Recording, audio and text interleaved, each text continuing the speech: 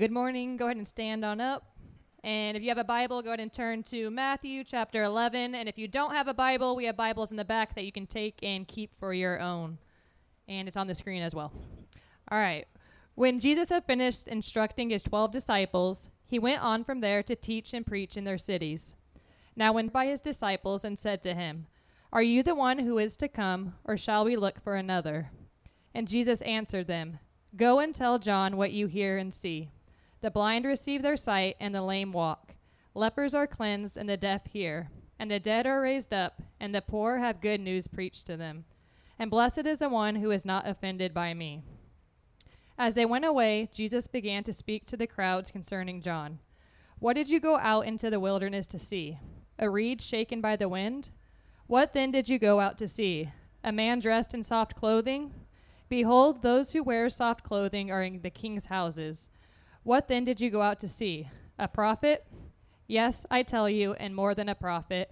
This is he of whom it is written, 'Behold, I send my messenger before your face, who will prepare your way before you.' Truly I say to you, among those born of women, there has arisen no one greater than John the Baptist. Yet the one who is least in the kingdom of heaven is greater than he. From the days of John the Baptist until now, the kingdom of heaven has suffered violence, and the violent take it by force. For all the prophets and the law prophesied until John, and if you are willing to accept it, he is Elijah who is to come. He who has ears to hear, let him hear. But to what shall I compare this generation? It is like children sitting in the marketplaces and calling to their playmates. We played the flute for you, and you did not dance. We sang a dirge, and you did not mourn. For John came neither eating nor drinking, and they say, he has a demon. The Son of Man came eating and drinking, and they say, look at him, a glutton and a drunkard, a friend of tax collectors and sinners. Yet wisdom is justified by her deeds."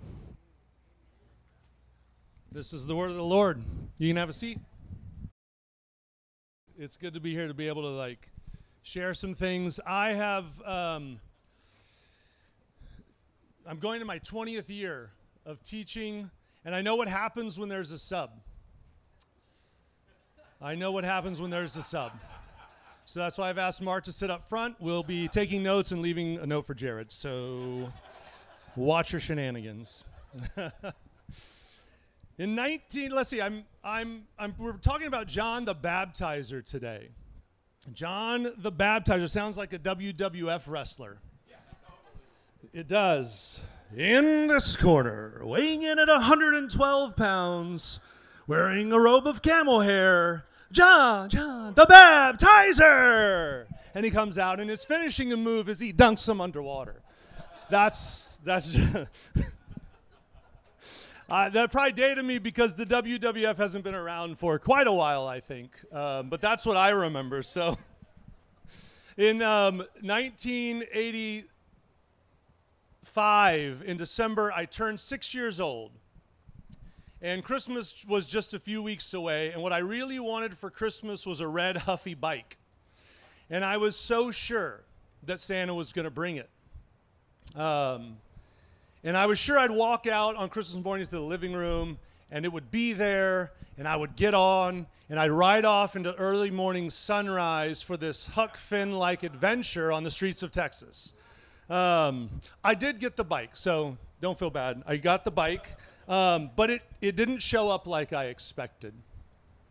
We were in the living room a few days before, and my sister walked by and said, "Santa's not real, your bike's in the garage." And that, to be fair, because I don't want to paint my sister in a bad light, she was 10 and I was 6, and I'm sure that I had done some antagonistic 6-year-old little brother thing, right? I probably deserved it. But that is what happened. She just stopped, looked at me, and said, "Santa's not real, your bike's in the garage," and she walked off. She pulled the pin out of the grenade, walked off like an action movie hero. And I was left there thinking, there's no way this is true. And I walked out in the garage, and there was my bike. And my parents should have hid it better, probably. But I was excited and also really disappointed. I was excited because I was getting a bike, but I was disappointed at how it showed up. And then all these doubts started to creep into my little 6-year-old mind, and I started wondering what else in my little life is not true. And that's a little bit of what's happening here with John the Baptizer. He's expecting the Messiah to be different, to show up differently than Jesus actually is. And to be fair, John's not just some random complainer. Scripture's really specific about John and the way it commends John, that John has been consistently obedient to God his entire life. From the womb, John has been consistent in how he served the Lord. He's been consistent in the truth that he's preached, in the words that he's spoken, and the deeds that he's done. And he seems really sure about God's plan, about his place in that plan, and very sure that Jesus is the Son of God. In fact, he's the first one to call Jesus out. He's down by the river doing his move, dunking people in the river, and Jesus walks by, and he stops over and says, "That's the Lamb of God that takes away the sin of the world. I saw the dove, I heard the voice, and I testify to you that this is God's chosen one." Those are the words out of John's mouth. A little bit of my paraphrase. But most of those were verbatim, maybe. And then we get these words from John in this passage. John's in prison for telling the truth, by the way. And he's hearing, it says he hears reports about what Jesus is doing. And it's not quite matching his expectations. And so he's got some doubt growing. And so he sends his disciples to ask Jesus this question, because obviously he can't. And I would not have wanted to be one of those disciples. "Hey, Jesus, we got a question for you. Your cousin, John, just to be clear, this is John's question. I'm asking for a friend. This is John's question. Are you the one that we've been waiting for, or should we be waiting for somebody else? Like, did we bet on the wrong horse here?" John's asking. I'm just asking for John, right? But that's the question. And it's like, wait a second. John's been so sure about all these things, and then all of a sudden it's like, are you really the one? Because this isn't jiving. And Jesus' response is really kind and really simple, and he just says, "Hey, go tell John what you're seeing and hearing for yourselves. Blind people are getting their sight back. Crippled people are walking. Diseased folks are being healed. Deaf people can now hear. Dead people are now living. And the lowliest people of the earth are finding out that God is on their side. Go tell them that." And Jesus is quoting and referencing some Old Testament prophets that talked about how the Messiah would come. One of those is in Isaiah 35. And in verses, I think, it makes reference to the lame walking and the blind seeing, and this is what Jesus references. What he doesn't reference is the verse before, which is verse 4, and it says this in Isaiah 35:4. "Be strong, do not fear. Your God will come. He will come with vengeance. With divine retribution, he will come to save you." Yeah, that's what John's talking about. That's what John's expecting. That's what he wants the Messiah to do. Come and defeat their oppressors. The Jews have been oppressed for like 600-something years. And so John wants Jesus to come and stick it to the man. And Jesus kind of says, well, I'm not going to do it like that, actually. He kind of jumps ahead in the script. He skips a bunch of lines. And rather than judgment first, he brings mercy. And rather than sorrow and tears, he brings healing. Because Jesus is bringing a new kind of kingdom. A kingdom where the blind, the lame, and the sick are healed, even though they may not deserve it. But honestly, I get John's frustration and his discouragement. I mean, don't you? You do, you just don't want to say it? No, I know. But haven't you ever been frustrated or just disappointed? You questioned Jesus when he didn't show up like you wanted or asked for. When you prayed for healing for a family member and it didn't come through. When you prayed for a baby and it didn't happen. And when you prayed for like fixed relationships and they never got better. We get it. I get his frustration. You're not showing up like I wanted you to, Jesus. I'm suffering, and what are you doing? And John's like, I'm in jail, Jesus, and you're out to dinner. Literally, you're out to dinner. And he's not just out to dinner. He's out to dinner with all the wrong people. He's out to dinner with prostitutes, with the scum of the earth tax collectors, and get this. So the Romans are the current empire, like oppressing the Jews, right? And we hear of at least 2 different Roman soldiers coming to Jesus and asking for mercy. One asked that he'd heal his servant, and the other asked that he'd heal his son. And Jesus does it. He heals the enemy's kid. Well, that's not vengeance, and that's not retribution. No, it's not. It's mercy. It's mercy. And that's the new kingdom that John has been preparing a way for, that has now come because Jesus is here. Jesus is not what John or lots of others probably expected. He's better, actually. He's way better. And so that message to John is mostly references and quotes to this Old Testament prophets. But the last line in that paragraph is an original. It's a Jesus original. And this is what he says to John. He says, hey, John, look at what's happening in front of you. Also, blessed is anyone who does not give up their faith because of me.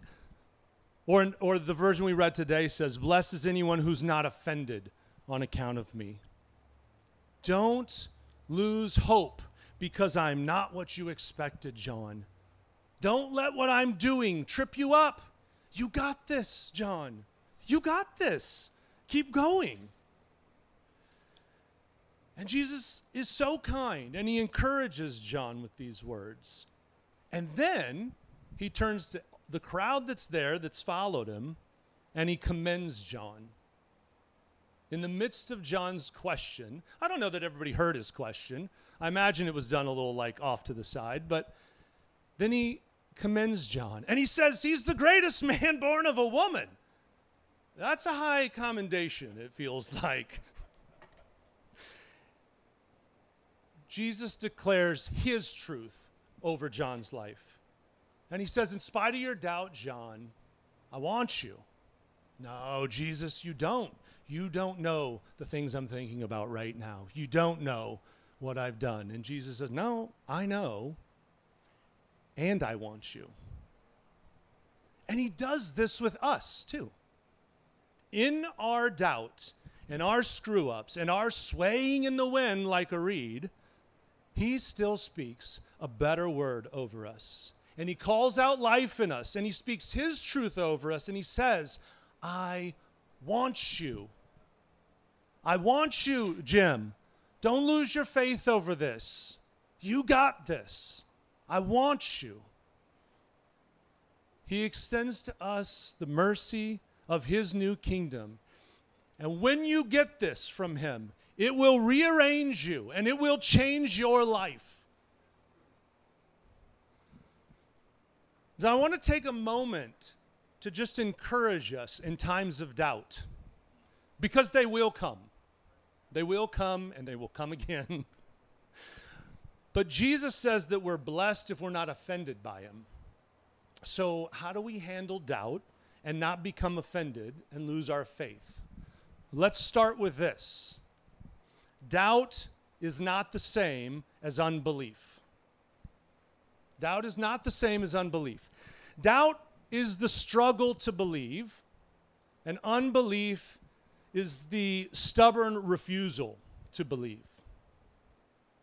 Doubt is the struggle to believe, and unbelief is the stubborn refusal to believe. Doubt's the search for truth of, man, something's not adding up, right? Something doesn't quite add up to what I was thinking, hoping, and expecting, but I want the truth. Help me.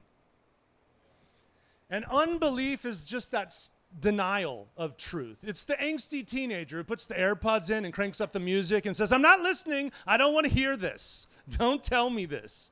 La, la, la, la, la, right? Doubt and unbelief are very different, and they're treated very different by Jesus.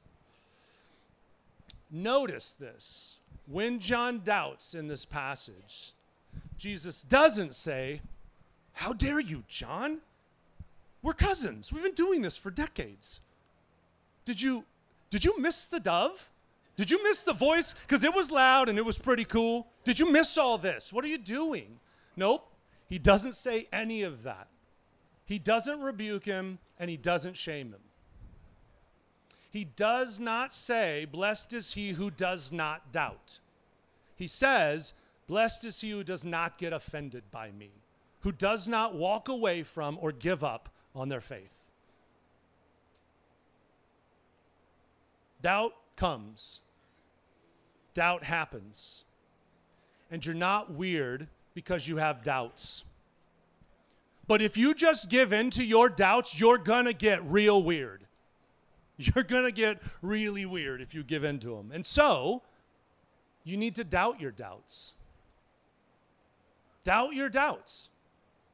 Our culture screams at us, doubt your beliefs and believe your doubts. Because that's what you do if you're smart, if you're intelligent. You question everything. And I get there's a time and a place for this, right? We do need to question some wrong beliefs that have maybe settled into us. But there's a time to believe our beliefs and to doubt our doubts. Our culture loves branding, right? They love to brand things. We love to buy specific brands. And our culture sort of branded doubt and skepticism as being sophisticated and for the educated. And they branded faith as being simple. Faith is for the simple. Faith is for the people in the South that drink Mountain Dew in the mornings. Faith is for the tribe in the Amazon that's still wearing loincloths and hunting with blow darts. And they just don't know any better, right? Oh, bless your heart. You have faith because you don't know any better. Right? That's why you've got it, right? It's for the really simple. No, I hold on to faith because it makes way more sense. Even with unanswered questions, it makes way more sense. Several years ago, I went with a good friend of mine, Danny can tell me, to LA. We went to this science exhibit, and it was called Body Worlds. And if you know Danny, he geeked out on this. He loves science. And I was excited until we got there, and then I got a little wary of it. And if you don't know what it is, these people donate their bodies to science, and then they preserve them in a specific way and display them so you can kind of see and explore how the human body works. And it's impressive. It is. Once you get over these are real bodies, it's really cool. It took me a minute, but after I did, it was I remember the first one. I looked at Danny and said, Danny, I don't know if I can do this. And then you get into it, and this one happened to be about the systems of the body, the circulatory system, the nervous system, the digestive system, all of it. So each section looked at that, and so we're looking at all the nerves in a body and how it all works together with the brain, and it's complex and intricate. And then we move on to the respiratory system and how complex and intricate this system is. And each one on its own is this is crazy that this is how this works. And towards the end, I remember stopping and looking at Danny, looking away from this cadaver that was shaped like a swimmer. And it really was. And I looked at him and I said, how can you look at all of these intricate parts in one human body, which is one small aspect of creation, and say, I think it's an accident. He seems like a nice guy. That doesn't make sense to me. That makes way less sense than saying, I believe that there's a God that created this. It feels like a really cheap cop-out to say I think it's an accident. Even with questions, my faith makes way more sense than doubts and skepticism. The culture says if you're a skeptic, you're smart, and if you have faith, you're simple. But shocker, the Bible says the opposite. In Psalms 19:7, it says, "The law of the Lord makes wise the simple." Knowing God makes the simple wise. Don't buy into what you're hearing from our culture. Doubt your doubts. And bring them to Jesus. He will help you sort them out. Move towards Jesus with your doubts. That's what we see John do in this passage. John came to Jesus with doubt. He didn't back away. He didn't fade away. He didn't pull away from God. No, John sends his disciples because he's in jail, right? He can't get out. So he sends his disciples to take his doubts to Jesus and says, hey, things aren't adding up for me, man. I'm not sure about this. I am the one that leapt in the womb at your presence. And I am the one that's been the voice calling in the desert. And I did see the dove and I did hear the voice. But I got some questions about this. Because it's not what I thought. Help me believe. He went to the Son of God and the Word of God, and he wrestled with his doubt. He didn't go to the self-help section. He didn't take it to online forums like Twitter. And he didn't just buy into it and think, I have these doubts. I'm probably right. He didn't do any of those things. No, he went to the Son of God and the Word of God. He took his doubts there and he wrestled with them there.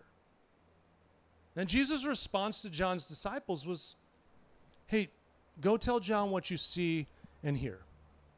What you see and hear. See and hear is one of the most sure ways to build up your faith. That means to expose yourself to the words and the works of Jesus Christ. Expose yourself to the words and the works of Jesus Christ. That's the best place to take your doubts. What often happens is doubt will creep in. It'll find its way in. And the first thing we do is we pull away from God and stop engaging with him. And then we pull away from God's people and we stop engaging with them. And truthfully, after Jesus, one of the next best places to deal with your doubt is the church. You know where's not a good place to deal with your doubt? On your own, by yourself. It's a terrible place to go.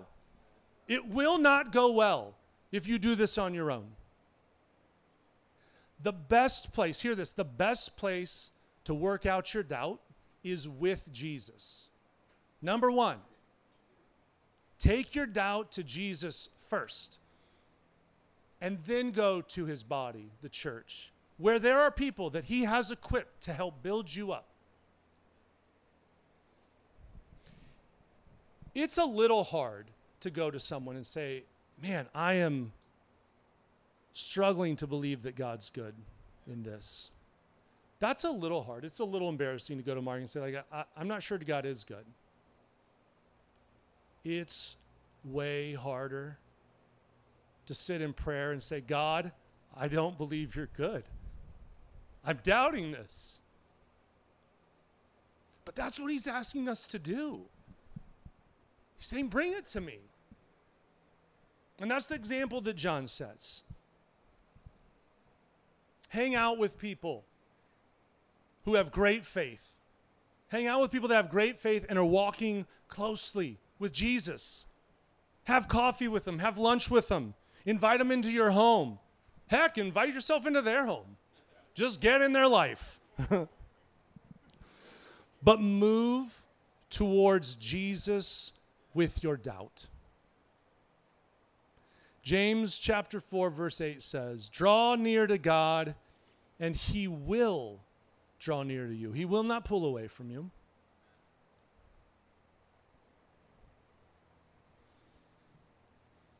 God is faithful. He's good. He's asking you to come. He's asking you to bring those doubts. And he'll help you work it out. Even if some go unanswered, he'll help you work it out. Listen, church, our goal in life is not a life without doubt. Our goal in life is not a life without doubt, but a life full of faith.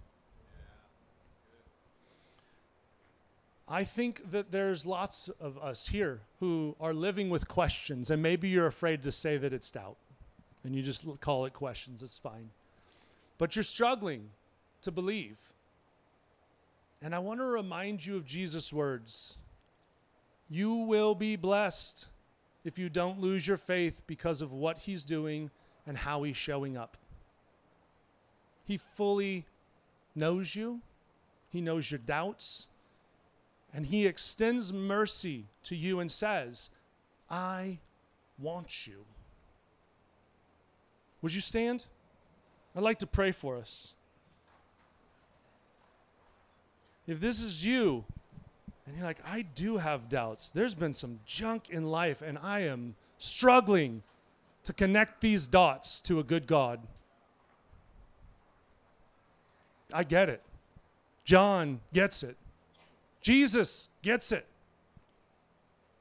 And he says, come to me first.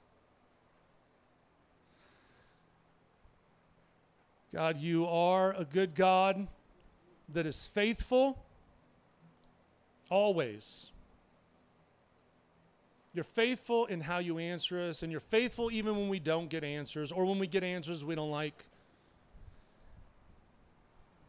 God, I just ask that you would be with my friends here, my brothers and sisters here, those that are really stuck in a place right now that's really struggling with doubt and questions, and it's just not making sense, and they're suffering and asking, where are you? And God, I just ask that you would show up, you draw near, that you'd help each of us wrestle with our doubt in light of who you are, in light of what you've done. We'd sort out our doubts with you. Would you come and be near to us, God? Would you come and extend mercy